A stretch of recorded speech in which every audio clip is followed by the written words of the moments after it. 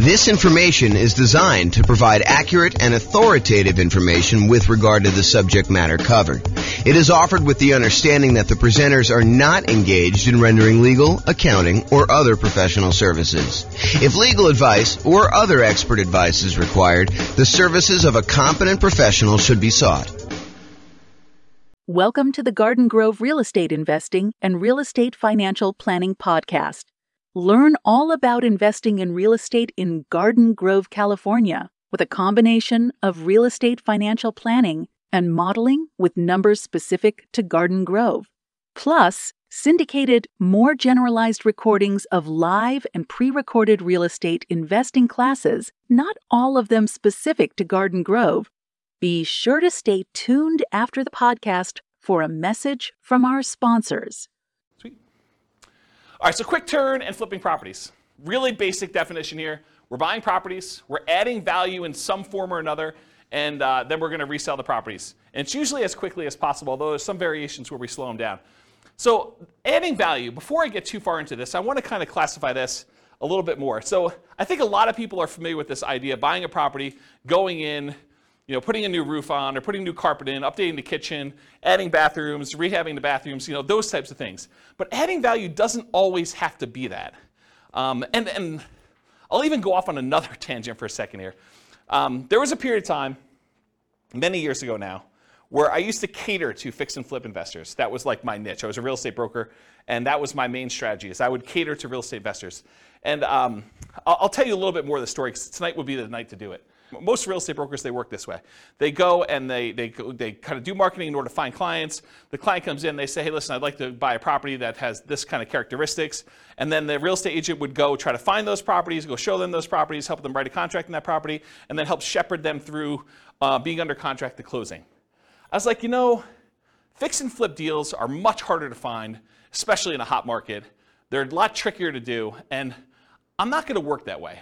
What I would rather do is I would use skills in order to find properties that are hiding in plain sight and more unusual fix and flip opportunities, or more fix and flip opportunities, or doing marketing in order to find off-market fix and flip opportunities for clients. And so instead of a real estate agent who would go and say, okay, you're going to hire me, we're going to have a buyer's agent agreement, and then I'm going to go help you do this, I said, that's not how I'm going to work, because those guys get paid when they close on a deal. What I said to them is, look, what you're going to do is you're going to write me a check up front. You're going to pay me a retainer. And from the retainer, I'm going to charge you hourly for the work that I do in order to find you fix and flip deals.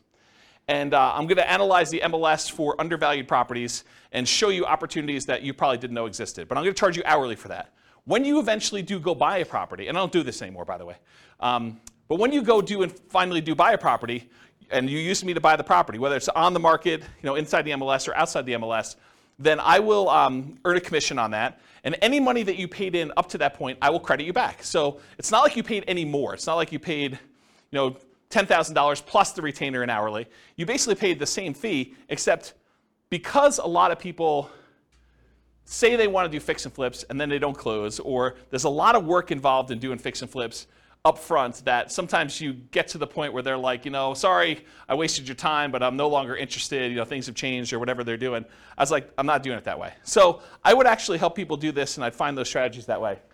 And one of the reasons I tell you this is, one of the secret things that I found with properties is a lot of people they look for very distressed properties that need a lot of work, that are smoke damage or water damage, or they got mold, or they got asbestos, or they had meth in them or something like that. There were some other ones that were hiding in plain sight. And the best way I could describe this, as one example, this isn't the only way to do it, but one example of this was grandma's property. So you'd go find a property that was in a 30-year-old neighborhood that was in perfect grandma condition.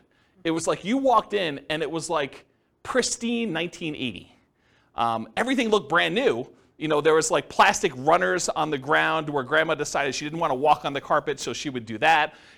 She would never use the kitchen. Everything looked exactly perfect. But it was really outdated. And so a lot of times those properties were fix and flip opportunities where you could go in and you could update things that was 1980s grandma into modern day stuff, and there was a big enough spread where you could make those work. And so they were sort of unusual fix and flip opportunities that not everyone was thinking of.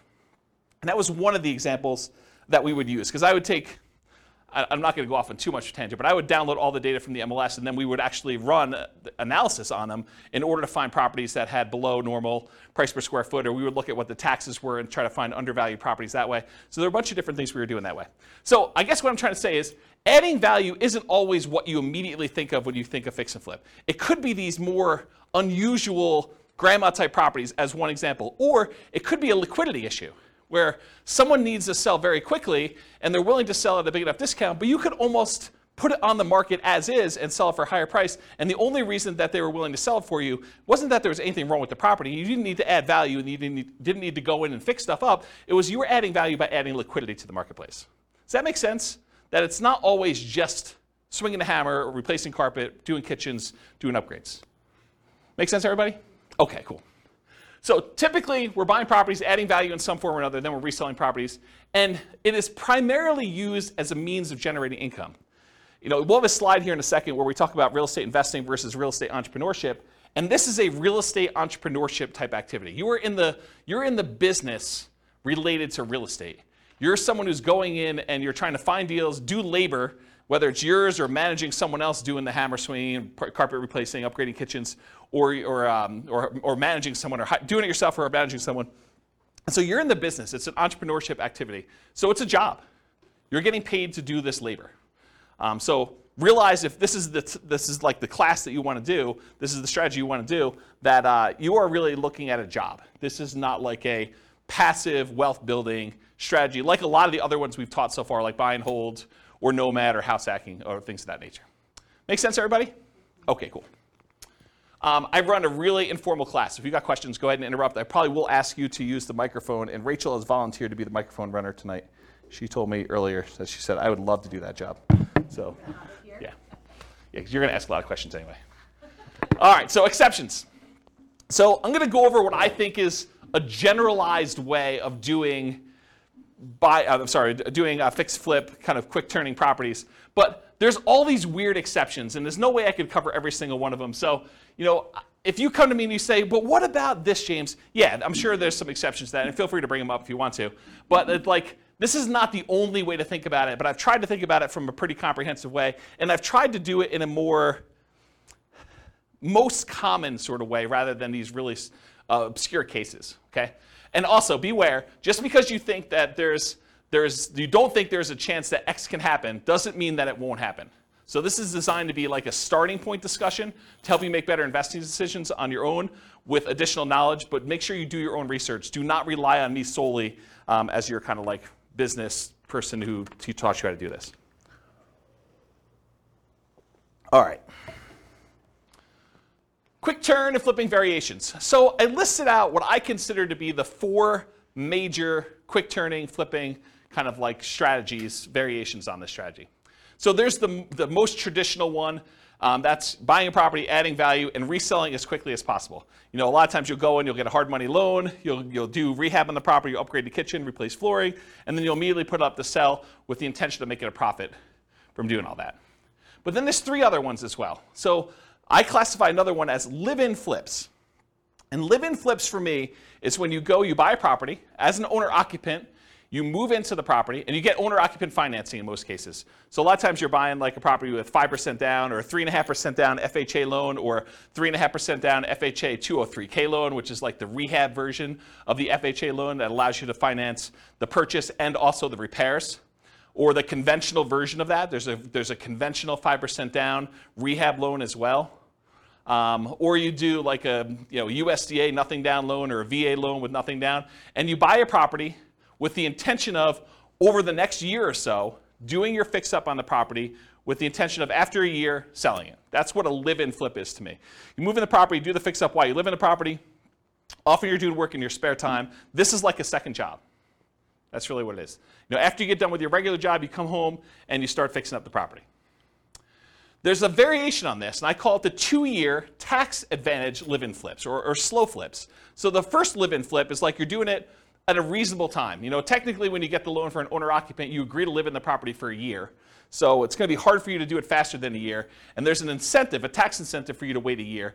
And that if you wait more than a year, you have long-term capital gains on any gain you had on the property. So it's a 15% tax rate usually, unless you're in some weird tax situation, but usually a 15% tax rate for after a year's point for doing the gain on that.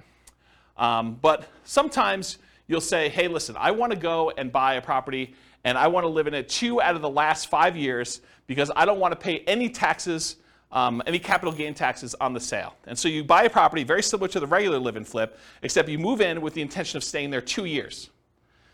And the reason you do that is instead of having to pay that 15% capital gains tax rate after you've lived there for a year, you decide if you wait another year, then I can do it and not pay any tax on the gain at all. Okay, so that's one of the reasons why you do that. And then the final one, it's a variation on the regular flip. So the traditional flip, you're buying a property, usually getting hard money loan or paying cash or something like that, and then you're doing the fix up and then you're reselling it. With the partnership flip, you're going to partner with the seller. So instead of you going and getting hard money loan or some other type of financing, you go to the seller and say, look, Mr. Seller, your house needs some updating and I can get you more than what you would net if you partnered with me and do this. And I will go in here and I will pay for, out of my own pocket, to have contractors come in and do all the work on the property. And then when we sell it, you'll pay back all the money we paid for the upgrades, we'll pay off your loan, and we'll split the profit. And I think we could do better than that. And so the idea behind a partnership flip is, instead of you buying the property from the seller, doing the work and selling it, you partner with the seller, you do the work, and then you both sell it and you split the profit in some form or another. So that's what a partnership flip is. Okay? Any questions on the 4 strategies? You guys knew about all those? You got the microphone? On. Yeah, it should be on. It doesn't project your voice, just so records. with the partnership flips, how is that price difference determined, the spread between what it would have sold for before and then after? Is it just based on a pre-renovation appraisal? Or how is that price determined? It's completely negotiated between you and the seller. Okay. So you can structure these any way you want. It's whatever you can get a seller to agree with, right? So I don't think a lot of times you're talking about, this is what you would have gotten, although maybe that's part of your presentation. This is what you would have gotten if you hire a real estate agent. It's going to be 6%, and most buyers are going to come in. They're going to negotiate the price down, and so you got another 2 or 3% that way, and you got your share closing costs. And so by the time everything's said and done, you're talking at a 13% discount from where you thought you were going to be. And so what I do is we're going to be able to do this. I'm a real estate agent. I can sell the property for us, so we're going to save some money there. I've got contractors and everyone else who could do all this work, and I get discount because I give them a lot of business. And then you go in there and you sell yourself as to why you can go and do it and why you can make them more money than if you did it yourself. So you do whatever the negotiation is for yourself to do that presentation. Does that make sense? Okay. Okay, cool. Any other questions on this? Yeah, good, Mike. Thank you. I've been seeing some houses, like say in Kansas City, Yeah. Missouri, and they're really cheap. Yep. Have you done any where you can do not an assumable loan, what do you call it? Subject to loan, where you just take over the property and then make an agreement that after you're done fixing the property, you will then pay them. But in the meantime, their mortgage is being covered. Sure. Yeah, you can structure it that way. That's just a variation on the partnership flip, right? You're going to go in there and you're going to say, look, it's not even subject to. I mean, you honestly could do it where you just say, look, I'll pay the amount that your mortgage is. If you want to do this, it doesn't have to be done this way. But you could say, I'll pay the amount that your mortgage is. I'll rent the property from you while we're doing the rehab, or we're partnering on this, and so I'll just cover the holding costs for that. But I don't think you have to, unless it's a person who's in a distressed situation and they would otherwise lose the property.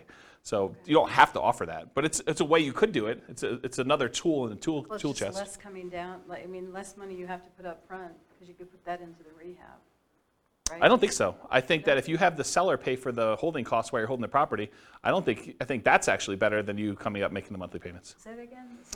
Yeah, so the seller still owns the property in the partnership flip version, and so they're making the payment. So I think you coming out and volunteering to make the payment, I think that's actually worse for you. Make sense? Yeah. Yeah. All right, any other questions on this? Do you have a question, or are you just holding the mic? Okay. Okay. I thought you were grabbing for it like you were going to ask questions. Okay, cool.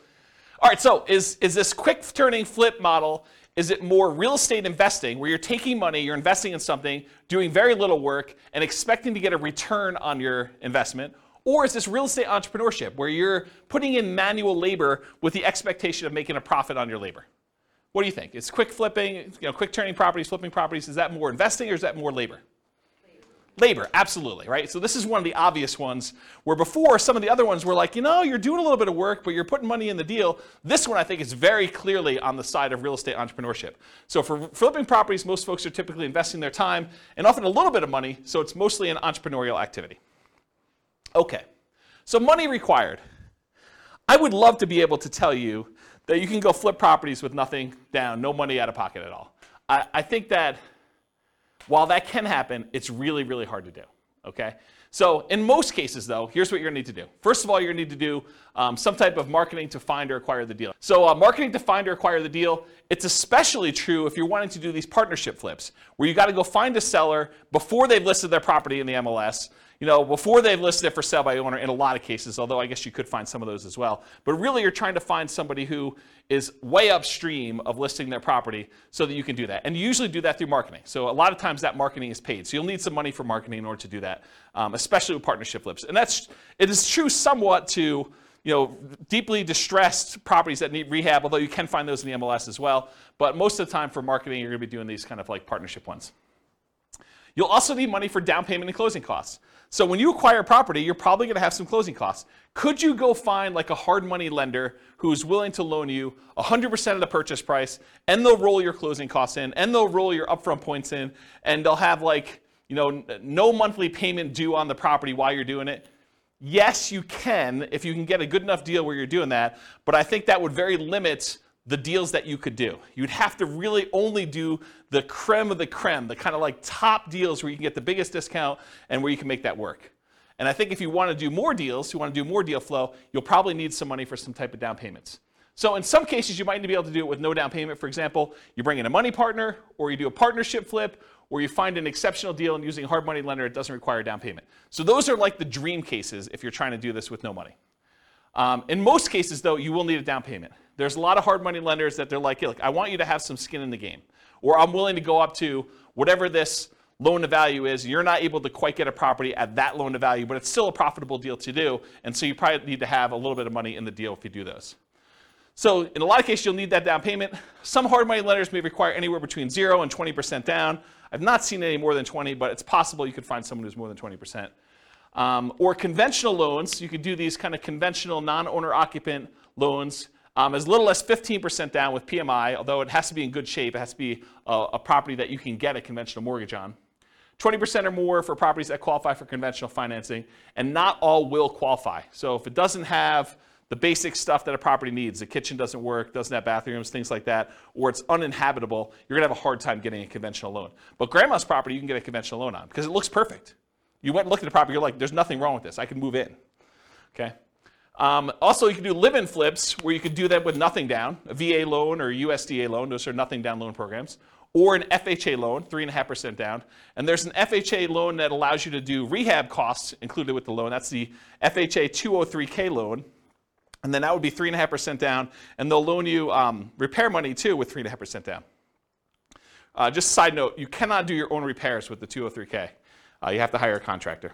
That's part of the loan contingency. They kind of like do it out and pay the contractor directly. Or you can do 3% or 5% down conventional loans, and there are versions of conventional loans that also allow you to do repair money as well. And then I think that's it for the live-in flips. Some flippers may opt to use their own cash or cash-like equivalent. And what I mean by cash-like equivalent is you own a property free and clear, or you have a HELOC on another property. You could go access your own money and use it like it was cash, even though you're just borrowing from yourself, okay?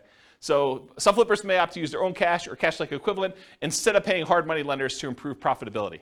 So instead of you paying the hard money lender 7, 8, 9, 10, 11, 15, 20%, whatever they're charging you plus points, you could decide, hey, look, instead of paying them that, I'm going to get paid that because I'm going to use my own cash and I'll save that money, and so it just adds to my overall profitability, okay?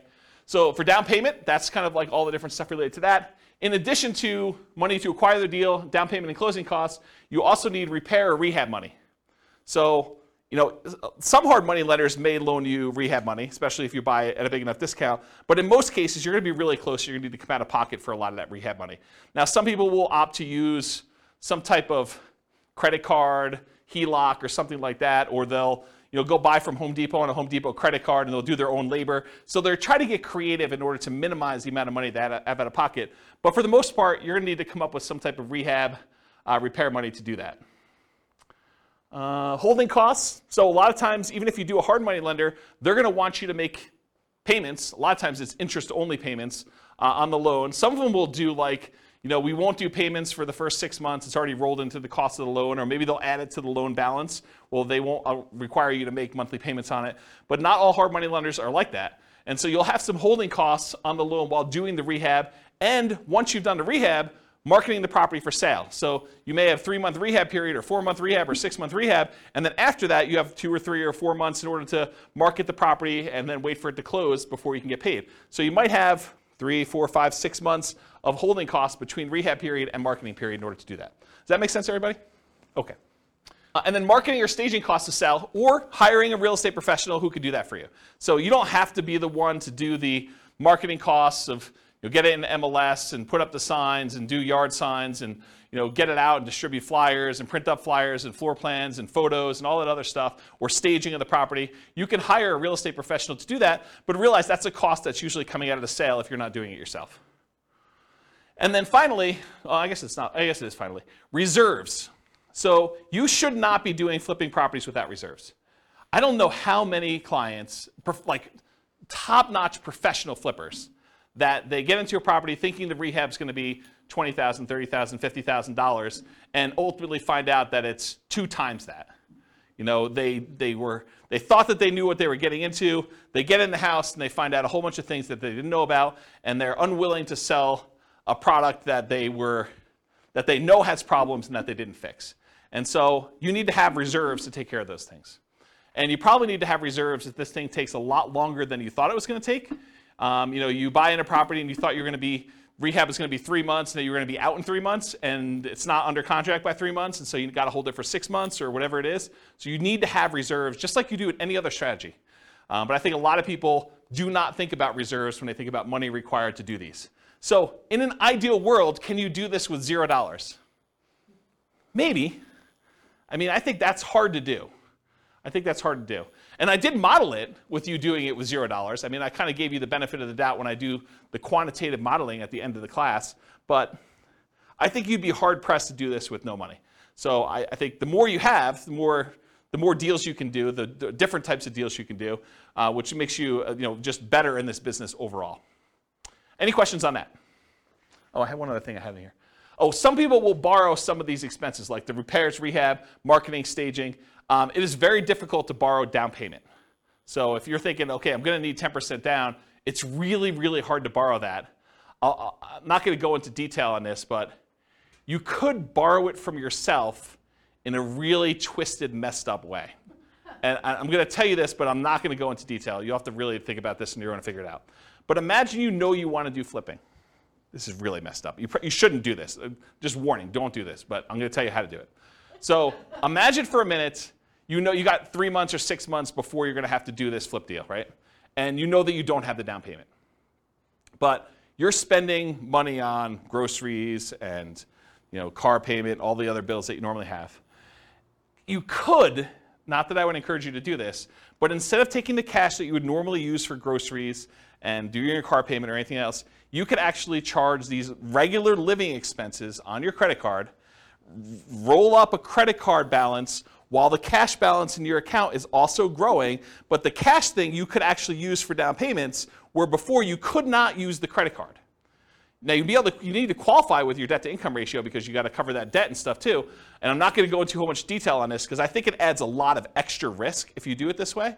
But if you're like desperate, that is one strategy that you probably could do, which as soon as I say it, I regret telling you. But I did tell you don't do it. I did tell you not to do it. But that is a way to kind of get around the thing if you don't have down payment money. Have you done it when you started? What's that? Have you done it when you started? I bought a property on a credit card. So one of my earliest properties that I purchased, they had like this crazy write yourself a cash advance check dealio. And it was like 1.99 for 9 months or something like that. And so I just wrote myself a check for like $58,000 and I bought a property and did rehab on it. And The good old So you could do it that way. I mean, or partner with somebody, right? But, you be the person who finds a deal and runs the deal, and someone else comes in and they sign for the hard money loan and they provide the money, and you kind of build up to it. I mean, I think that's another way to do it, which we'll talk about in the partnership class. All right, any questions on money required? Helpful? Nice, cool. So credit required. So often you're going to use a hard money loan for the initial purchase, not always. And most hard money lenders are going to look at your credit score in some form or another. You'll hear like, you could buy this. You could. The late night TV guys are like, you could do these deals where, we're not going to look at your credit. Hard money lenders, they really care about the property. They're doing a collateral loan on the property where the property is the security for the loan. So it doesn't matter where your credit is. You could have filed bankruptcy or foreclosure, or have a 0 credit score and you can get these loans. Maybe there's a hard money lender who's willing to do that, but I think the overwhelming majority of hard money lenders, especially the ones with the more reasonable rates, are going to want to look at your credit score and make sure that you're able to do the deal, get the deal done. They have confidence in you to do it, and credit score is one of the ways that they can measure that. Make sense? If you're going to do conventional financing, if you're going to go in and buy a property and do like one of these conventional loans or something like that, typical credit score for that's 640. Oftentimes, the better credit you have, the better your interest rate's going to be on those. And then for these kind of less common situations, the live-in flips, it's owner-occupant financing. And you can go as low as 580 with the FHA loan in order to do your credit score with that. There may even be some exceptions where you can go lower than that with really unusual, exceptional situations. But go talk to a lender. They'll tell you this stuff. So that would include stuff like FHA, including the 203K loan, VA financing, USDA, conventional, including the conventional rehab loans, provided the property can qualify. So the property needs to be able to be in good enough condition where you could buy it that way and purchase the property. With a partnership flip, you may not need credit score at all. If your partner is going to qualify you for the loan, you don't need to do it. So in that case, it may not be required at all. And if you're buying without a loan, all cash, credit score is not required. And realize, just because I wrote these numbers up here, you can't go to your lender and say, James told me that it was this number. You need to ask them what the qualification is for their loan products at that time, because they may change. Loans are changing right now a lot. In case you didn't hear the news, interest rates rose by 0.75% today. So another big jump today. All right, any questions on credit required? Sweet. Skills required. So the primary skills required for flipping properties are, number one, you got to be able to find deals. Got to be able to find deals. That's a skill that's required. You also got to be able to estimate rehabs or know someone who can. You either got to be able to do it yourself or you got to be able to get a contractor in there who can estimate the rehabs for you. Got to be able to figure out acquisition financing, hard money lending, private lending, the conventional financing, live-in flip financing, whatever it is that you're using to acquire the property, you need to know about the financing. You need that as a skill. Then you need to either be able to do the rehab yourself, swing a hammer, do the fix-up yourself, or hire people and manage a team to be able to do the rehab. And then you need to be able to sell the property. Those are the primary strategies, the skills required in order to do quick turn flipping properties. And of course, the skills of rehab can vary depending on whether you're doing it yourself or you're going to hire someone to do it. If you're going to hire someone to do it, you need to be good at management. You need to be able to pick, hire managers, stay on top of them, make sure they get the job done right, know how to pay them, know how to structure all that. And then selling properties may be you hiring someone else to do it or you doing it yourself. So another way, you either need to be managing them or doing it yourself. So different skills. Any questions on skills required?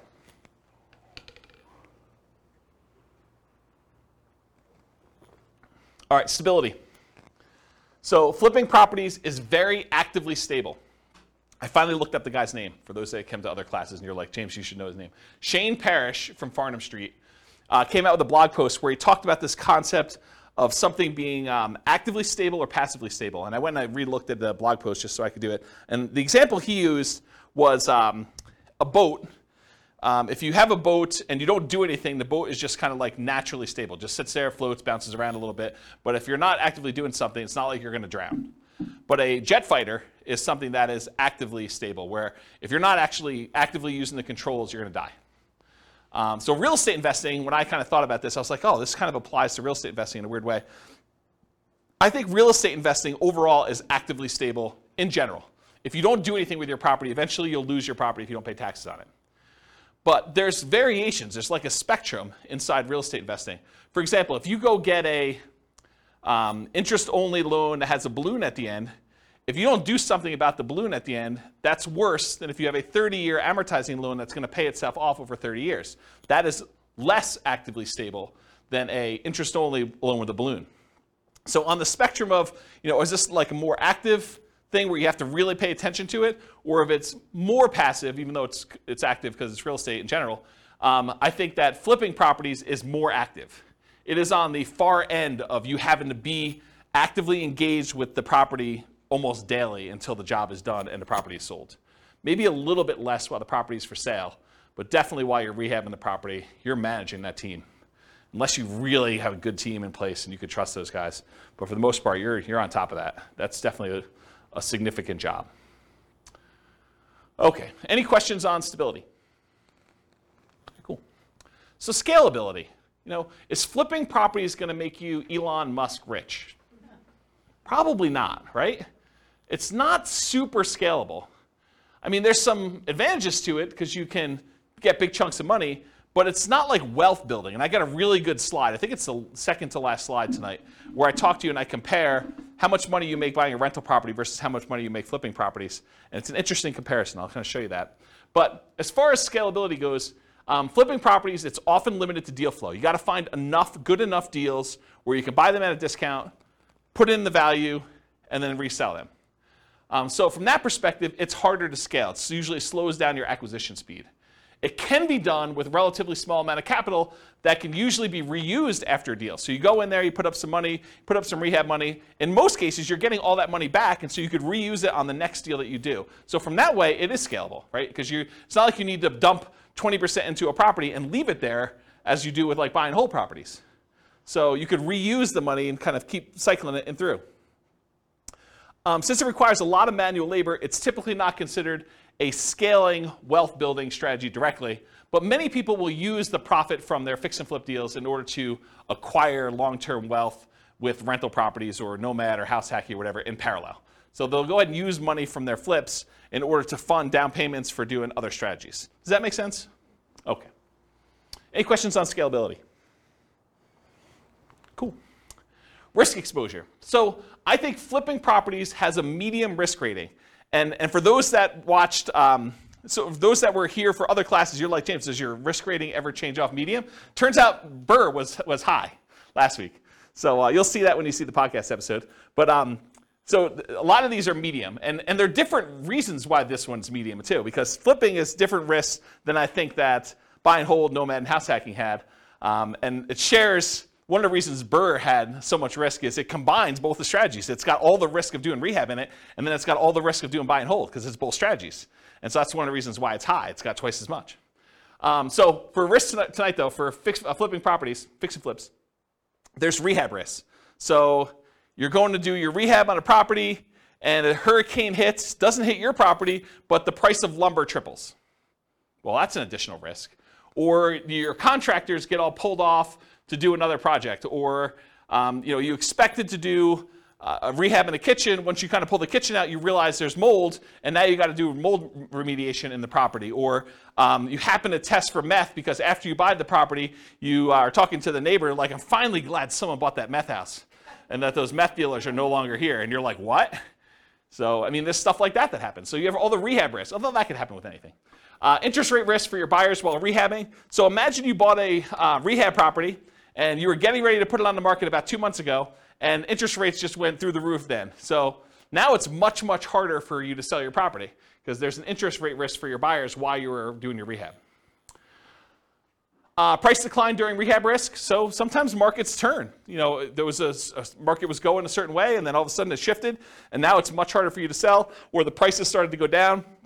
And you're holding the property thinking, I can do better, and the market's kind of dropping out as you're holding on. And maybe you should have accepted that $5,000 discounted offer that you got the first day, because that was your best offer, because now the price is $20,000 below where you were. So there's stuff like that happens. And for longer flips, like 2-year slow flips, this is an extended, it might be called an additional price decline during ownership risk, because while you're holding the property for 2 years, it's possible the market changes or interest rates change or things like that, and prices drop pretty considerably during that period of time. And then, of course, your credit is at risk because if something happens and you're unable to make the payments on the loan, you're unable to sell the property, and you got to give the property back to the lender or something like that, then you could have a credit risk there. And then in addition to those risks, for partnership risks, if you're doing partnership flips, rather, your reputation is at risk, right? Because you're sort of doing something with someone else and they're expecting you to perform. And then you have all the generic partnership risks that you have there. Disagreements with your partner. He said this, you thought it was going to go one way, they sue you, there's like a disagreement over how to split the profits or what was said or who was supposed to do what. So you've got all those with additional partnership flip risks. Any questions on risk exposure? Cool. So profit speed. So how quickly are you getting profit, and what's the general size of partnerships? Like what's the profit margin you're doing there? So how quickly you make money. With partnerships, it's relatively quick. Usually you're buying a property, and once you sell it, 6 months later, 9 months later, a year later, sometimes a little bit faster than that, you're getting your profit out. And so while flipping properties, you could typically start seeing profit within 6 months, typically after rehab and sale. You may capture some natural appreciation. If you're holding the property and the market's going up like it's been going up the last year, 15% a year, whatever it's been going crazy up, you get to capture this sort of natural appreciation while you're holding the property and you're rehabbing. It's going to sell for more than you originally thought because the market's going up while you did this. And I will tell you, some flippers actually will factor that into their offer. They'll be like, look, the market's going really strong. I think it's going to continue going strong for the next 6 months. I know this particular seller is going to get offers from a whole bunch of other investor flippers, and I really want this deal because I got to get my guys busy or whatever it is. And so I'm willing to factor in some of that natural appreciation. I'm going to sell it. It's comping out right now at 400. I'm going to pretend it's going to comp out at 420 because I think it's going to go up 20K over the next 6 months that I hold it. So some of them are doing that. I don't know if that's prudent, but I will tell you that that's how some of them think, having worked with a lot of them. So you may capture some natural appreciation, inflation, likely to capture forced appreciation as well. Forced appreciation is the value you add when you do the work that you do to the property or your liquidity or whatever it is you're doing there. So that's like the forced appreciation part of it. So how much do you make? It varies widely, and everyone's got their own metrics. And everyone's expenses and holding costs and costs of money and their overhead and everything else is different. If you're running a really lean ship, maybe you make more profit. If you have a lot of overhead and a lot of stuff going on, or you have really expensive money, maybe you make less. But I think a lot of investors will target $25,000 minimum net profit after everything. And some of them will bump that up to 10% of the sale price of the property as like a way to deal with properties becoming more expensive. So, if you're doing a lower cost property, a lot of them will say $25K minimum, or some will even do less than that, but I think 25 is a very common number you hear. $25,000 profit minimum after all my expenses net of everything. Or if you're doing like a $400,000 property, maybe you say I want 40K. Or some people, in order to get a deal done in a really hot market, they'd rather have 25K than not get the deal. Maybe they actually bump it down to 25 in those cases. Okay? Okay, and by the way, 25K net of all expenses, not taxes. So most people are going to do that number, and they're not going to take into account their tax obligations from that number. So if you're looking at the returns, this is typically the return quadrants we use when we're looking at a property. So you'll get some appreciation, both that natural appreciation while you have the property from inflation, and then also any forced appreciation. You're usually not getting any cash flow. In fact, cash flow is probably going to be negative at your holding costs. Debt pay down, a lot of times your hard money lender is going to have an interest-only loan or even a negatively amortizing loan, which means that the payments are getting on and the interest is accruing while you're holding on to the property. So debt pay down is usually going to be either zero or a negative, depending on whether you're just making interest-only payments or that. And then you're not usually getting tax benefits while you're holding the property because you're not usually renting it out. So usually there's nothing there for those. Any questions on profit speed? All right, no questions on profit speed? Profit size? Okay, cool. So finding deals. So you can find these deals in the MLS. You could find these deals from for sale by owners. And there's really two groups of for sale by owners. Those for sale by owners that are currently actively marketing their property, like people that put the for sale by owner sign their yard, put up their property on websites like Zillow or Craigslist or other things like that. And then you have the hidden for sale by owners. There are properties that are for sale by owner. They're not listed with an agent, but they could be properties that they haven't put out any advertising. You need to go do postcards or pay-per-click or do some networking or whatever in order to find those sellers, in order to be able to find those deals that way. And then the other most common way to find these deals is wholesalers. Wholesalers are typically people that are putting out the marketing in order to find the deals. They're marking them up by putting their profit on the deal, and then they're usually assigning their contract and allowing you to close on it and buy it directly from you. So those are really the three most common ways. You can find these deals with auctions, like foreclosure auctions or IRS auctions or things of that nature. You can also find banks that have what's called real estate owned. It's properties they've taken back in foreclosure that they have on their books that they own. And a lot of times they'll have a list of properties that are real estate owned. You got to find the right bank that's got real estate owned. It's a pretty small list, and I think most of them are not doing this right now. But I mean, there's probably some banks that still have real estate owned, especially as the number of foreclosures increase. Right now, the number of foreclosures is like at all-time lows. And then finally, tax liens, tax deeds, and tax sales. You sometimes can find a deal that way. Any questions on finding deals? All right, cool. So searching for fixer-upper deals in the MLS. So I'll just give you a couple hints about how to find these. There's lots of different ways to do it. But one of the ways is to search for these types of terms like handyman special, the word handyman, the word special, the word fixer, the word fix, the word TLC, the words needs work, mold, asbestos, and I would do all the different wrong spellings of asbestos because I know you guys have a hard time spelling it and real estate agents do too. So just do lots of variations on that. Damage, fire, smoke, water damage, all those types of words in order to try to find these inside the MLS. And you're going to come up with a lot of false positives, right? Like you're going to do a search for fire and it's going to say, backyard fire pit. And that's not really what you're looking for, right? You're looking for fire damage or something like that. But you'd rather get the false positive and be able to say, okay, I'm going to pass on this than to miss one that really had fire damage. Or meth. I don't think meth's on there. That's another one. What's that? Will they put that in there? It's a meth house?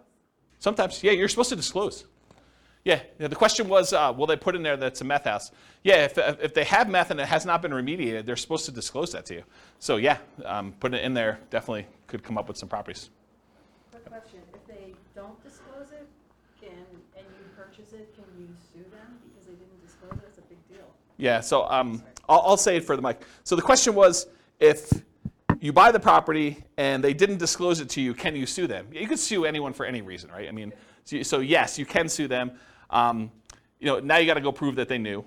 So good luck with that. If they really did know and it was obvious and there was evidence of it, they tried to have it remediated, or they were the ones that did the meth themselves, and you could prove that somehow. I mean, yes, you could probably do that. So here in northern Colorado, I'll kind of go off topic here for a minute. Here in northern Colorado, if somebody has a house that was contaminated with meth, and they do remediate it to the state level, they do not then need to disclose anymore that it once was contaminated with meth. And it says so right in the contract. So just realize that if the property did have meth, it was remediated to the state standards, they no longer need to disclose that it had meth at one point, which I'm not sure I personally would like to live in a house, even if it was remediated, that had meth at one point. Okay. I'll add one more thing to this. It's not on the slide, but so I was reminded of this when I was telling you the story at the beginning of the class, which I didn't really intend to tell you, but I guess I did anyway. So one of the other things we would do is I looked at all the different ways. One of the things that I did, where do I start the story? One of the things I did to try to find fix and flip deals is I went through and I looked at, I don't know, whatever it was, 20 years of MLS data. And I looked for pairs of transactions. So somewhere where a property was purchased in the MLS, and within 6 months later, that property was sold again. And so then I would go find, okay, this was a pair of transactions for the exact same address. And so I'd find that pair, and then I would have what I would refer to as the fix and flip, the pre-fix and flip house, and then the post-fix and flip house. And I could do a whole bunch of data analysis on that. I can go look at, what's the spread, like how long were the properties listed for, how long they stayed on the market, what the typical discount was when they made an offer on the first one, what the typical premium or discount was when they resold the property, how long it took to resell. So I can look at a whole bunch of data. But one of the things I wanted to do, now that I had these fix and flip pairs, I wanted to go look at all the initial transactions and try to find out ways that I might be able to identify those that were not obvious. And one of the things that came out of this, it wasn't the only thing, but it was a pretty strongly correlated thing, and that was the ratio of the list price of the house, what they were trying to sell it for, and what the taxes were on the property. Because taxes are a proxy for value. So taxes sort of represent what the assessor believes, based on how they run their own comps, what the property is worth. So if you look at a neighborhood and you can see, this has taxes of $2,000 and the property's worth $400. This one has taxes of, $2,200 and it's worth, $440 or whatever it is. If you find discrepancies, properties where the ratio of taxes to purchase price, and you could do it either way, one divided by the other, and you could do either one you want to do, just measure it the right way. If you find ones that are outliers to that, that could be a first pass, even if it didn't have any of these special keywords in it, and it would otherwise seem like, without you going and running comps on every property, this is a really quick way to whittle down that list. And so you could export the list of properties in the MLS if your MLS allows you to do that, and then do a ratio, download the spreadsheet where they have taxes, property taxes, and then do the thing for list price, and then do some type of calculation, and then sort them by that, and then look at the top 5 or 10 or 20 or whatever properties there are, or just go through and order by those. And that was actually a relatively good way, having looked at data for a whole bunch of these pairs of fix and flip properties, for you to go identify properties that might possibly be undervalued in some way or another. Or you could also find properties where the taxes were abnormally low because there was some type of homestead exemption or senior exemption or something like that. And so you find some of those too. But some of those are also grandma's properties, right? Like the homestead exemption where it's been kept pristine for 30 years, that is another way to kind of identify grandma. So I'm not sure that's the worst way to look for. Any questions on that not intended to be covered topic? Sweet. You guys got a whole bunch of bonuses. So market conditions. Oh, wait, question. Oh, dumb question. Well, I don't know about those. I didn't say there were no dumb questions. I didn't say you could ask dumb questions. Go ahead. So I know I know how to look up property tax information on homes, but Sure. Can you look up if it's homestead or senior discount? Is that listed on? I don't know. I've never looked it up that way. Okay, because I I sort them by the ratio of taxes, and that's how I'd look at them. Okay. And I wrote software to do it. I wasn't even doing it manually. No, I understand that. I was just like, can you actually figure out that's why it's lower or not? That was one of the things I was trying to. No, I don't. Maybe you can call that in the assessor and see what they say. Yeah, I don't know. I never looked that up. They don't have to pay that much. Yeah. Yeah. All right, cool. Any other questions? All right, so market conditions. So where does this strategy shine? Like, what's the best market to do fix and flips in? So it's got to be a market where you can buy properties that need work at a discount. Right? If you're thinking you could do it in our current market, well, our current market 6 months ago, that's really hard to do. It's hard to buy any property without paying a premium over asking price and find a property that needs work. Can you still do it? Probably. There's exceptions to every rule, as I said, but it's much harder to do that. If you want to do any type of volume or scale, it's tricky to do. There are other markets that are much easier to find distressed properties that you could do fix and flip with. The other warning I'll add about this is sometimes the reason you can get very distressed properties at a big discount is because it'd be really, really hard to sell them even if they were fixed up. So I think you want to find properties that you could both buy them at a discount and that you see ones that have been fixed up that are actually selling in that neighborhood and at a decent price. You got to look at the comps of what you could sell for in order to make sure you can determine those. All right, so ideal market conditions where you can buy properties that need work at a discount, value add opportunities in some form, and then markets with strong demand. You definitely need some demand in order to do it. It's not enough to buy it at a discount. You also need to be able to sell it in a reasonable time for a reasonable price. It is challenging in low buyer demand markets. It's also challenging in very high buyer demand markets where it's hard to get a discount on anything. Any questions on that? Very cool.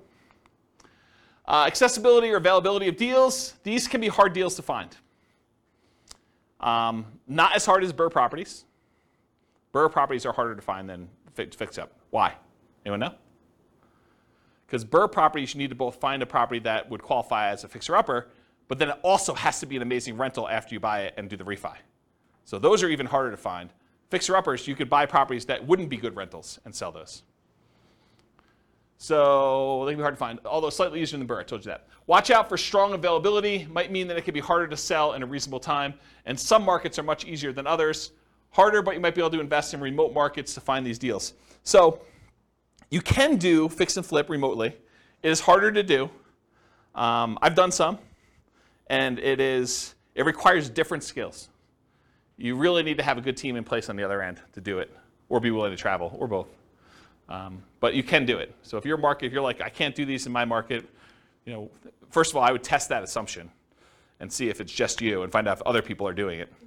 And then if other people are doing it, then you got to figure out how to change your strategy to do that. But if it's very, very difficult, there's hardly anyone doing it here in your market, then you should go perhaps, and you really want to do this strategy, which maybe you pick a different strategy altogether. But you could go do it in another market that this is a more reasonable strategy to do. Any questions on this? All right, cool.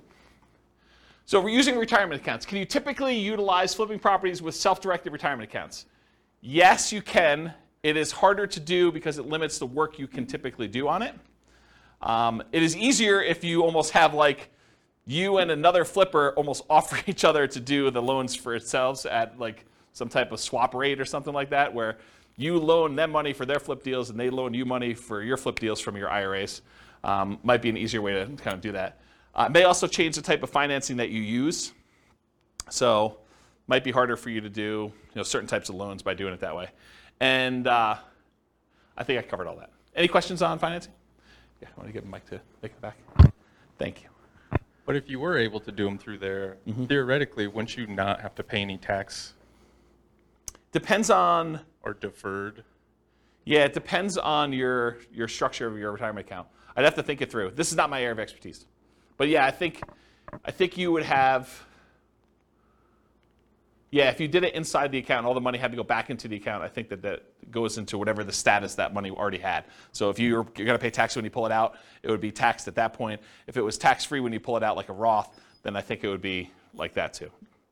There's some other weird rules too, like if you're financing stuff within there, if you're using this for down payments, there's a whole bunch of additional rules, and I don't understand this stuff that well, but UBITs and things like that I'm just not familiar with. So you'll need to get some professional guidance on that one. It's harder to do, much harder to do than doing it with someone else's IRA. You can use someone else's IRA real easy. Okay? Yeah. Any questions? Cool.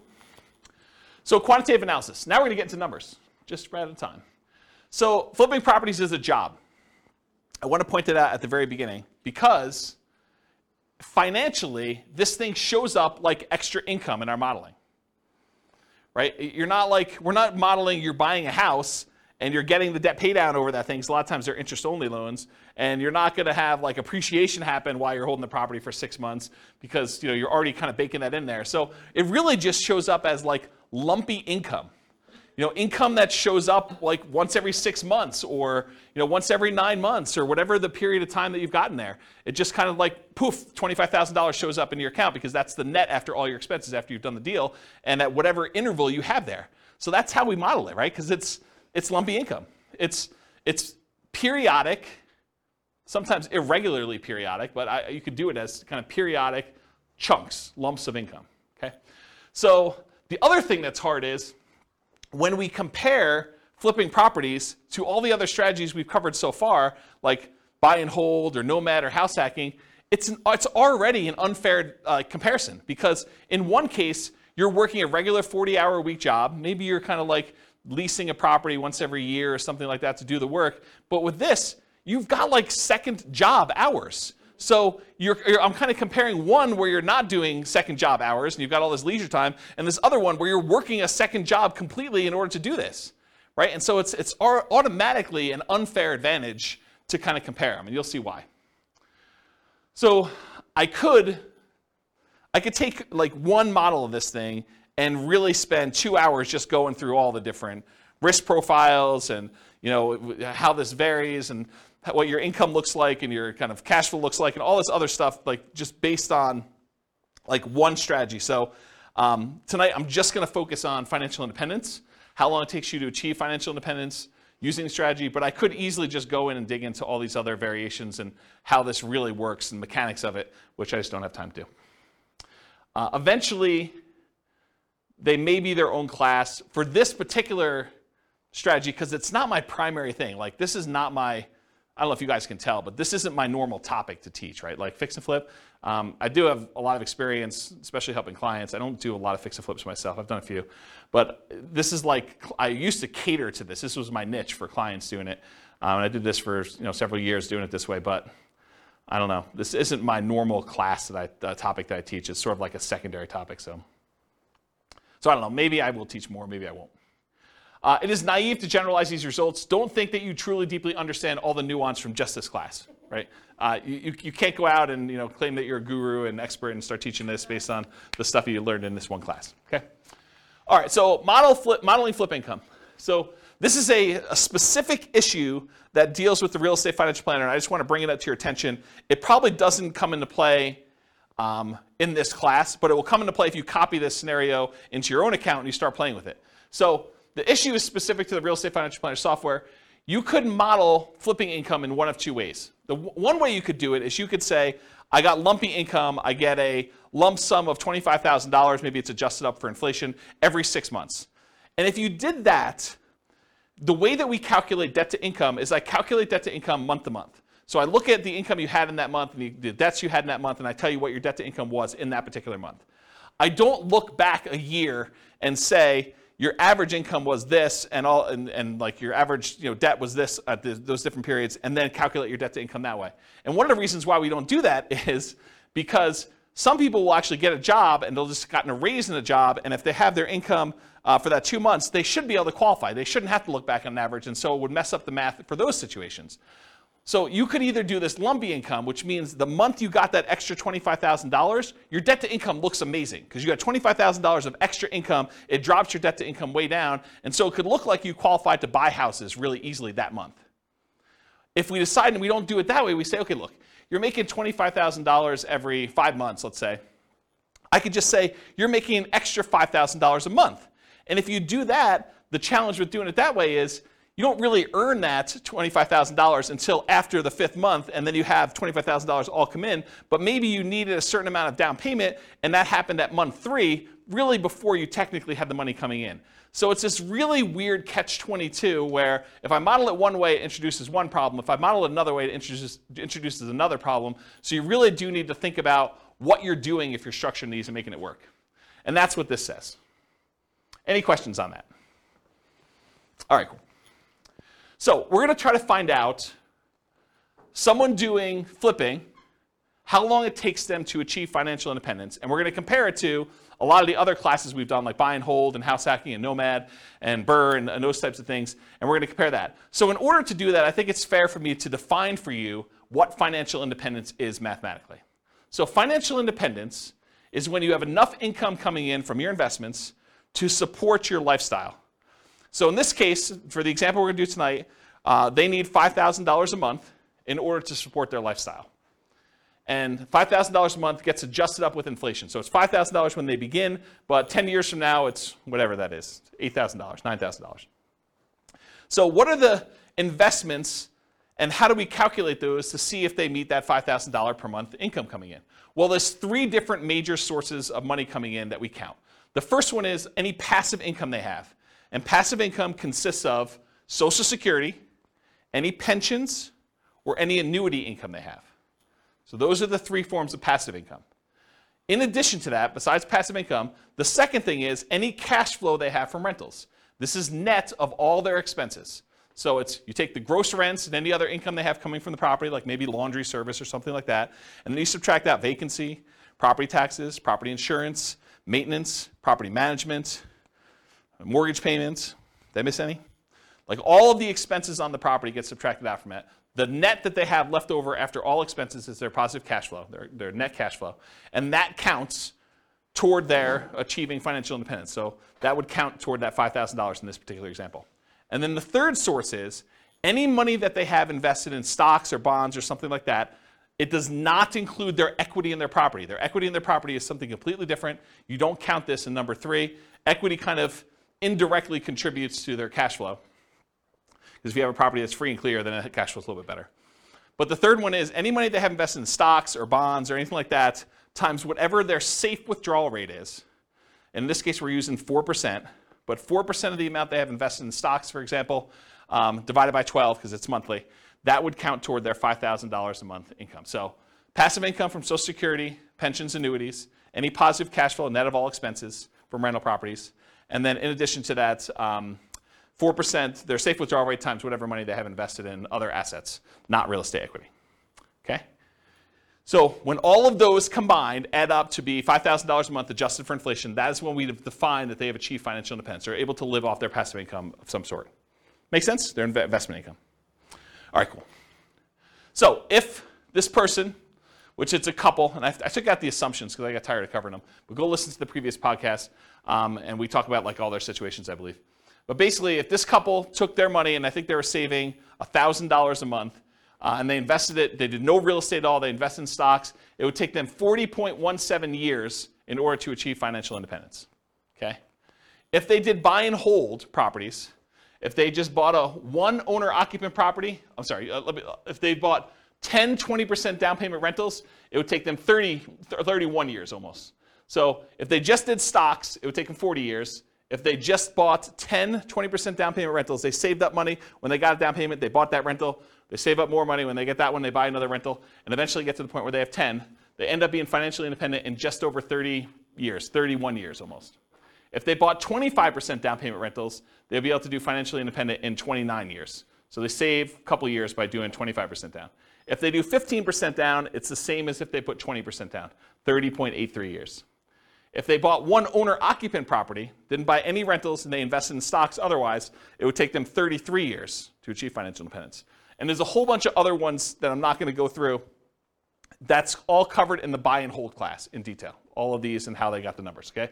But this shows you the relative size of how long it takes them to do it. Turns out the shortest one, in case you're wondering what the shortest line on here is, the shortest one is them buying 10, 25% down payment rentals and then doing short-term rentals with them, vacation rentals. That's the shortest one, and it takes just under 24 years for them to achieve financial independence using that strategy, okay? So this is all the buy and hold ones. Go watch the buy and hold class if you want more details on that.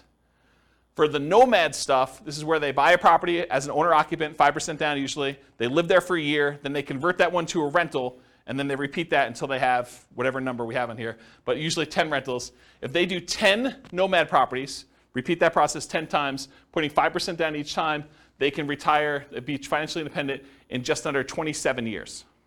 And remember, the fastest one was 24 years or so for those short-term rentals, but most of these are well over 30 years. So the nomad one is much faster in general. So these are a lot faster. Then there's a whole bunch of variations like fixer-upper nomad, nomad by proxy, nomad to short-term rentals. Nomad with short-term rentals is 12.83 years. That's one of the fastest ones. And then there's a whole bunch of other ones with house hacking with nomad and these variations. So this is all in the nomad class if you want to go look at the details of that one. Here's house hacking for those that were in house hacking class. And it got so big that it was getting hard to see them on the screen, so I went horizontal instead. But it just shows you the same type of chart, the number of years it takes for them to achieve financial independence. If they buy one property with 5% down, and I think this is one roommate, it takes them 32.83 years. If they get additional roommates, like I think this is 4 roommates. If they have 4 roommates, it's 26 years to do that. And then here's some other ones where they're doing variations on the theme. This is covered in the house hacking class in detail. Any questions on this? Cool. So this is BRRRR. This is a class that you guys probably haven't seen yet because it's not posted to the podcast yet. But BRRRR, if you're able to pull all of your money out when you do BRRRR, it's under 12 years. This is buying 10 BRRRR properties. If you can leave 5% in the deal, if you're not able to pull all your money out, you have to leave 5% in there. It's almost 17 years. And if you are able to do BRRRR, but you have to leave 10% in the deal, then it's just under 22 years for you to do BRRRR. Okay? And then here is the summary of all those so far, not going into the fix and flips. So I'll leave this up here for a second. I know you guys have a hard time seeing it, but just visually looking at it, these are some nomad strategies. They're all pretty low. BRRRR is really low comparatively. The nomad with house hacking is really low. And then this is just more house hacking over here, and this is buy and hold. You could see relative sizes, though, that really the winners tend to be nomad, BRRRR, house hacking type stuff. Okay, all pretty good? Any questions on that? All right, let's talk about some flipping properties. So in my assumptions, which is wrong, I believe this is not correct, you did not have to come up with any money out of pocket. And the way I justified this in my own mind is, you either had the money, because in this case they're saving money in the stock market for a lot of stuff, and you use that temporarily because you're getting it back, or you were able to do enough work to find a good enough deal where you could do this with no money, or you partnered or something like that. So you didn't have to come up with money for down payment, holding costs, repair money, etc. So I think this is not the most conservative way to model this. This is the way I would say this. But I think it's fair. It's because you're getting the money back. It's not like you lose use of that money. I've also assumed you're earning $25,000 net after all expenses. Anyone have a problem with my $25,000 number? Anyone think that's ridiculously low or ridiculously high? Anybody? Okay. You guys using any different numbers? Do you guys do flips? You're using 25K for your number? More? After taxes, probably, yeah. Okay. Yeah, more. But More. then it gives us a buffer. Gives you a buffer. Yeah. And you a lot of times see 25. Yeah, okay. So basically it's 25. And so the amount adjusts up with inflation over time so that 25K 10 years from now is more than 25K. And then paid taxes at ordinary income tax rates because you're doing it in less than a year. So because you're actually buying a property, doing a rehab to it, and selling it within 6 months, you pay that money at ordinary income tax rates. So I figured out what their income would be based on how many they did in the profit of that particular flip and their income that they had, and I adjusted the number so that their income taxes were now higher on their paychecks, and the income tax was also higher on the fix and flip income as well. So I tried to make that adjustment for you so that it's a more accurate way to do modeling of taxes. Taxes increase as they earn more from flips. And then any money that they had extra left over is invested in stocks at 8%. They didn't do rentals in this particular case. So here's what the numbers look like if they do flips.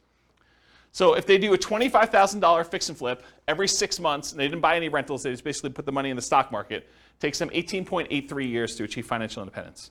So this is somebody who's flipping properties. They've got a totally second job to whatever they're currently doing. And the first job, they're saving $1,000 a month from that.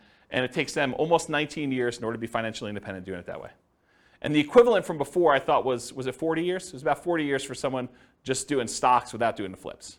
But this is like having a second job that's bringing in an extra $50,000 a year. And they were making $72,000 a year from their job to begin with, total, combined between the two of them. Okay, so if they did 30K flips every 6 months, that would be about a year and a half faster, 17.25 years. So you increase your profit a little bit, it speeds it up. If they're doing a $35,000 flip every 6 months, that's 16.08 years. If you happen to do $40,000 flips every 6 months, that's 14.83. If you do $45,000 flips, it's 13.67.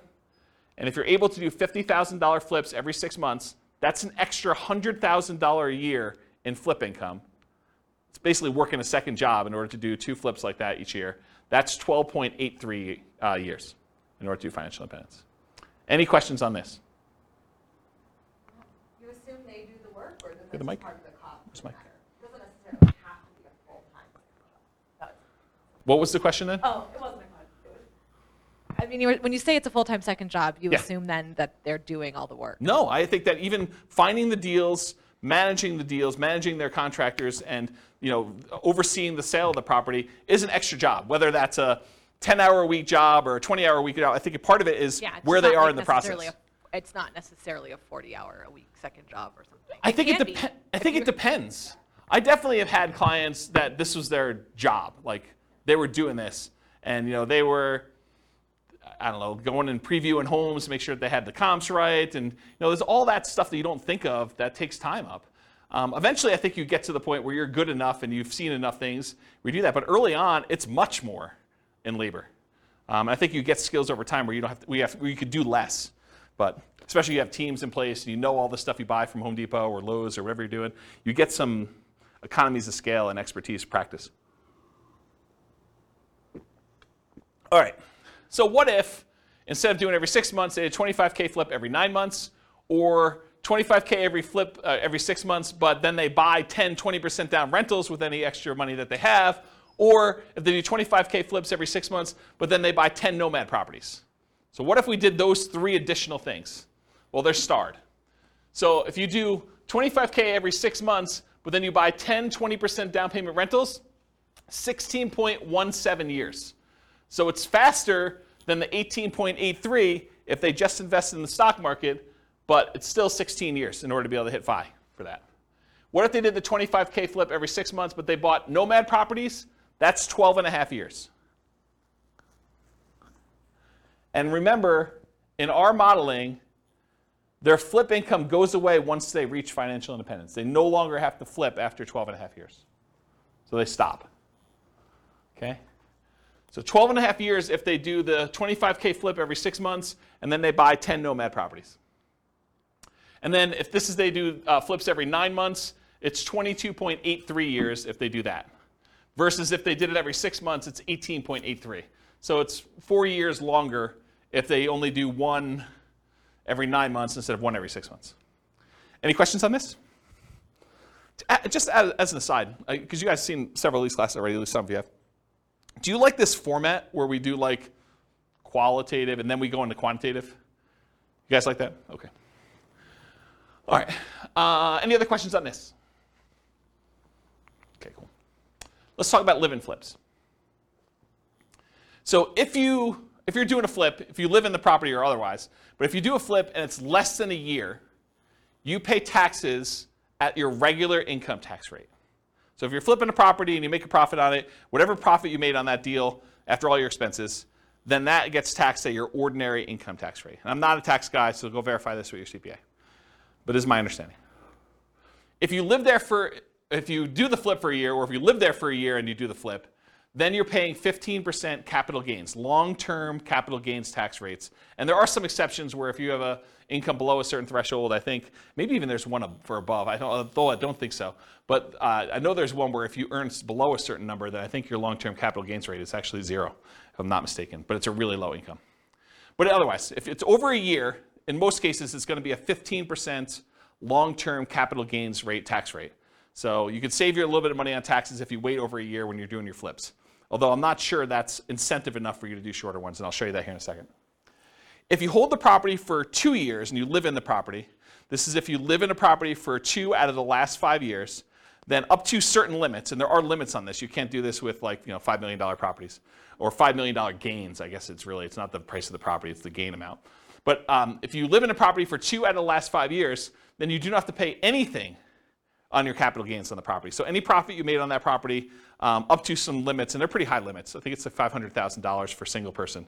Does anyone know what the number is? I think it's $500,000 for single person. I think if you're married, it's even more than that. But that's the amount of gain you get for 2 out of the last 5 years. And then you don't pay any capital gains tax at all on that. So this kind of came up recently for me. I had a client who was, he was working for a builder. He was like the head super for a custom home builder. And his builder owner, the owner of the company, did this strategy where he would buy a house, he'd build a house for himself, build it at a big discount. He'd move in, he'd live there for 2 years, and then he would sell it, and he would get to capture this gain by living there for 2 out of the last 5 years, and he'd be able to walk away with a big lump sum of money by doing this. And he would repeat the process. And he was trying to explain to this super that, hey, listen, if you want to have us build a house together, you could buy this house, move in, live there, get a discount, because you're helping to build it, and so you'd be able to buy it at this big discount, and then you'd be able to have this new construction house, and after living there 2 years, you do this. And so he was talking to me about whether or not he should do this 2-year live-in flip or do like a Nomad strategy where you buy a property instead of maybe even buying the one at a discount, where you buy a property that would make a good rental and then you convert that to a rental. And so we were trying to figure out the math of what's better for him to do. And I ran some just back of the napkin math before I even wrote this new code for teaching this class. And the back of the napkin math, I was like, I think you would be better if you could get the discount that you were talking about getting on these new construction properties where you're building with your boss. I think it actually works out better if you flip the property every year rather than waiting for 2 years. I think that you're overvaluing the tax incentive and that you would make more money if you flip twice as many than if you got the tax incentive of doing the one deal every 2 years. And I did some really rough math and I proved that to myself. I'll show you tonight, it's more subtle. There are certain cases where it is true and certain cases where it's not. And I think there's some nuance to it, which I haven't really dug into. It's probably, although I'm probably not going to teach that class, but there probably is a class that one could teach on that topic alone, just going 2 hours on that nuance, but to be determined. So really what I want to tell you about this was, for live-in fixed assumptions, this whole taxation thing about regular income tax rate versus 15% capital gains tax versus no capital gains tax if you live there 2 out of the last 5 years is one of the things we're going to test here. There's no depreciation recapture. So when you own a rental property and you sell it and you got to depreciate the property over a period of time, the amount that you depreciated gets taxed when you sell. Unless you do a 1031 exchange, and then you just defer that tax until a later point.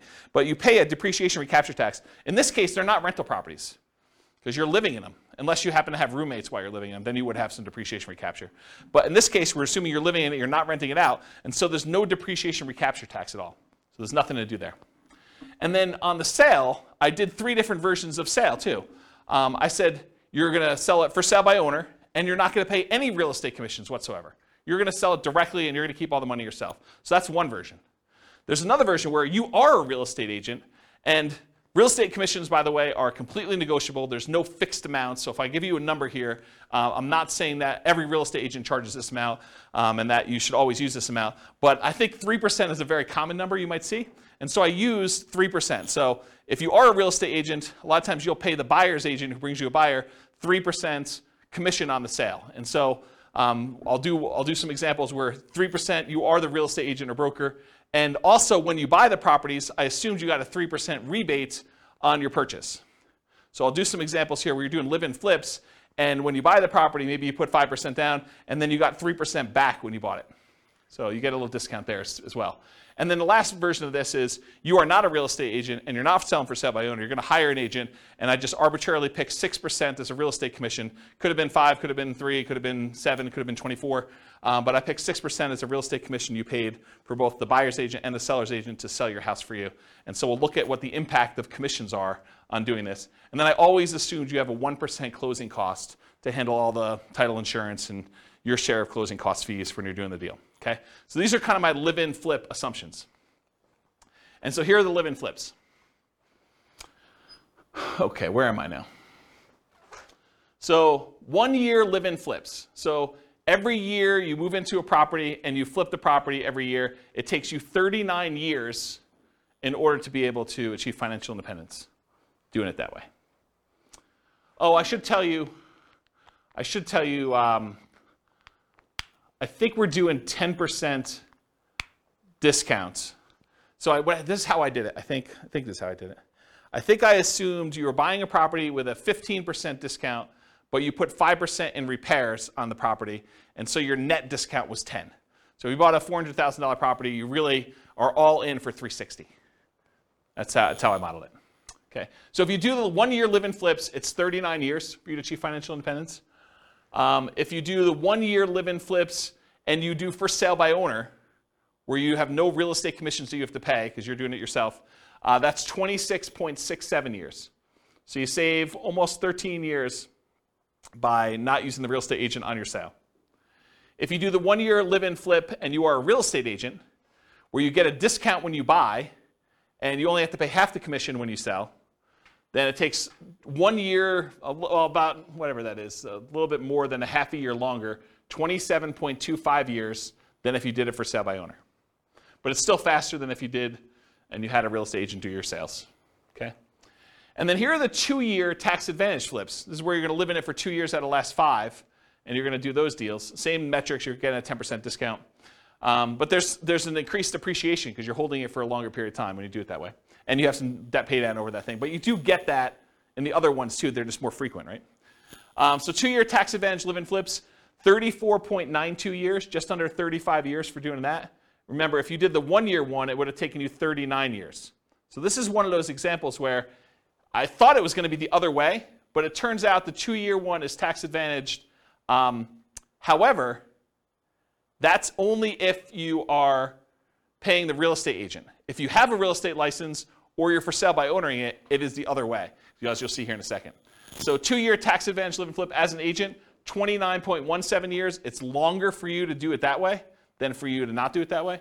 and then for you to do the 2 year versus the 1 year, I should say. And then the 2 year tax advantage live-in flips where you do for sale by owner, exact same time, 29.17 years, which is longer. The 2 year flips, either as an agent or when you're doing for sale by owner, take longer than doing 1 year flips where you are also for sale by owner or an agent. If that makes sense. Okay? Any questions on this?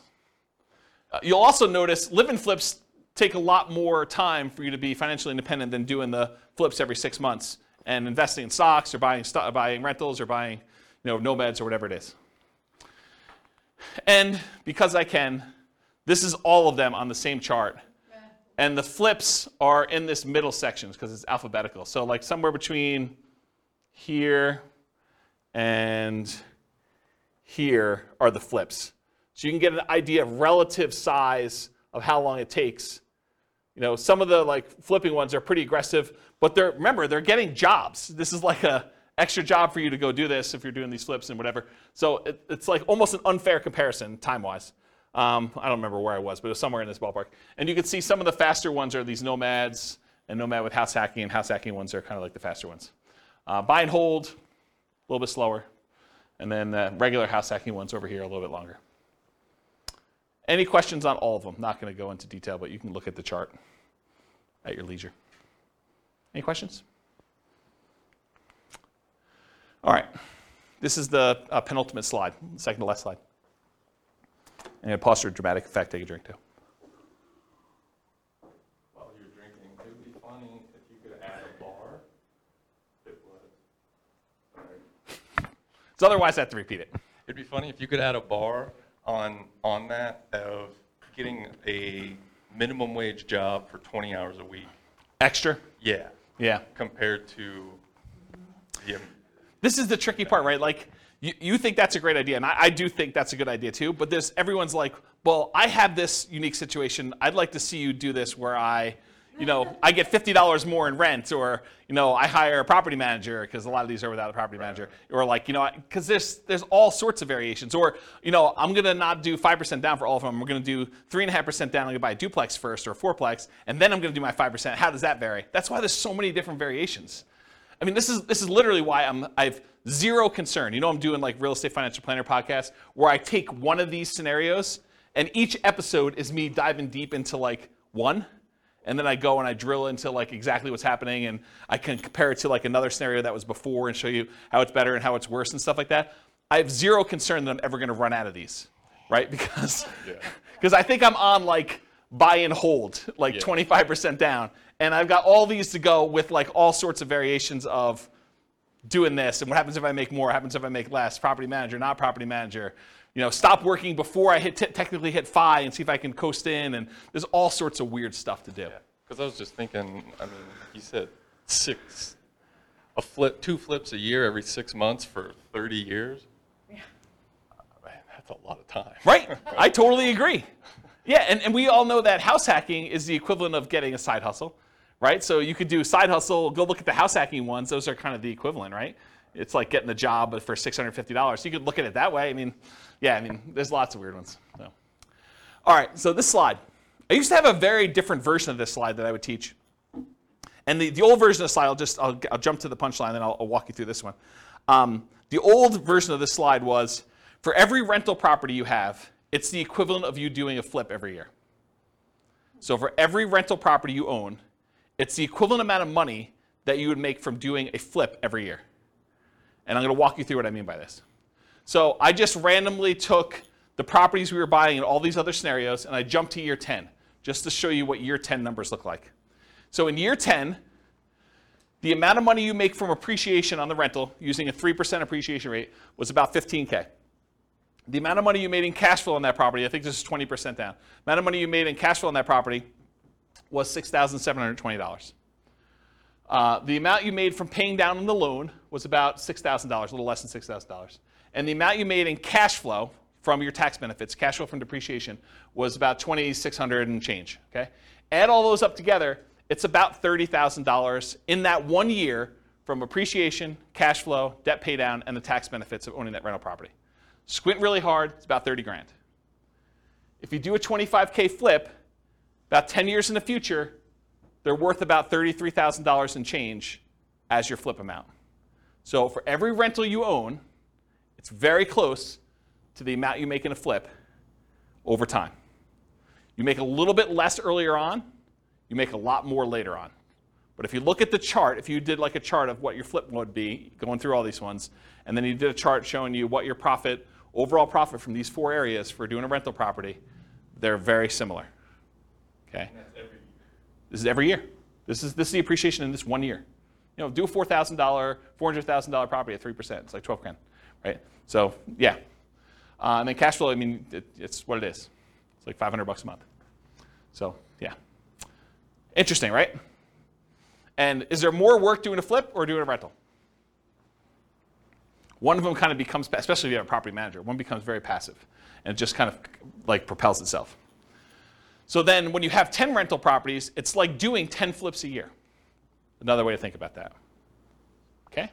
Now, to be fair, like the counter argument is, but flips are all cash now money. They're all like the side, right? And when you do a rental property, this is cash later. Appreciation and debt pay down is equity in your property, which unless you do a cash out refinance or you sell the property, that's money being held and internally compounded for you for later. This money is now. With flips, all of it's this side. Right? All of it's cash now. That's the counter argument. But in some cases, you want to have, you know, tax optimized returns later, because you're not paying taxes on the appreciation except for property taxes, and you're not paying taxes on debt pay down except whatever you had to pay for the income you earned that paid for this, right? So this is tax deferred in a lot of ways, where all the income you have coming in from the flips is money you have to pay taxes on that year, unless you're doing something weird, like the 2-year deferred flip or something. Any questions on this puppy? Oh, you have, all right, so conclusions. So I went through some numbers tonight, but assumptions matter a lot. Like, you can't go and say, oh, I attended this class once and James said that this particular strategy is always the best. No, because in different market conditions for different people with different income, you know, different relative skills, different appreciation rates, different rent appreciation rates, different stock market rates of return. Some will do better than others, some will do worse than others, and some may be very, very, very different than what we showed here tonight. So you can't just say automatically, this is the best. I think what you have to do is you either need to do the math yourself, or you need to put your own stuff into the Real Estate Financial Planner and model it out, and then change your strategy and do a variation strategy, and then compare the two. I'll also add one other thing. We really only looked at one measurement. We looked at how long it takes to achieve financial independence, when in fact, there's a lot of things to look at, right? There's the risk profile. You know, doing one strategy gives you a lot more risk. Like doing something where you only invest in the stock market gives you all that stock market risk, whether that's good or bad. You know, doing ones where you're buying 5% down rentals gives you a lot more leverage risk of the real estate. You know, that price resiliency or the equity resiliency and rent resiliency stuff that we kind of talked about at the beginning, where, you know, rents decline, that's potentially problematic. 80 flips. So you have all that flip risk, right? And with BRRRR, you have the flip of, you have all the additional BRRRR risk in there too. So like all these strategies have different risk profiles. And so one may be faster, but it may also be a lot more riskier, where if you ran a Monte Carlo simulation where you had all these variables for price appreciation, rent appreciation, stock market rate of return being variable, mortgage interest rates being able to go up or down on you, inflation rate becoming variable, like all those things becoming variable, you may find one has a much wider range of values where, yeah, maybe you can retire really, really early if things go your way, or maybe it's like forever where you don't actually make it with this particular strategy, where another strategy might have a really narrow band where you're almost certainly going to take longer to get to financial independence, but you're definitely going to be financially independent within a 6-year period. And so you might see that if you run your numbers and have certain things happening.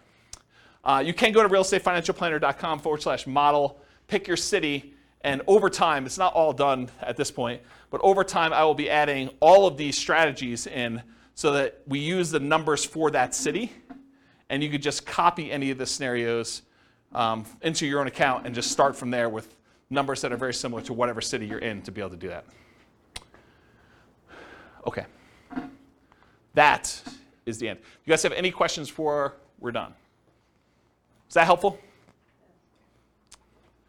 Different than other fix and flip class you've attended, where they kind of talk about rehabbing and estimating repairs and finding deals and stuff, a little bit different?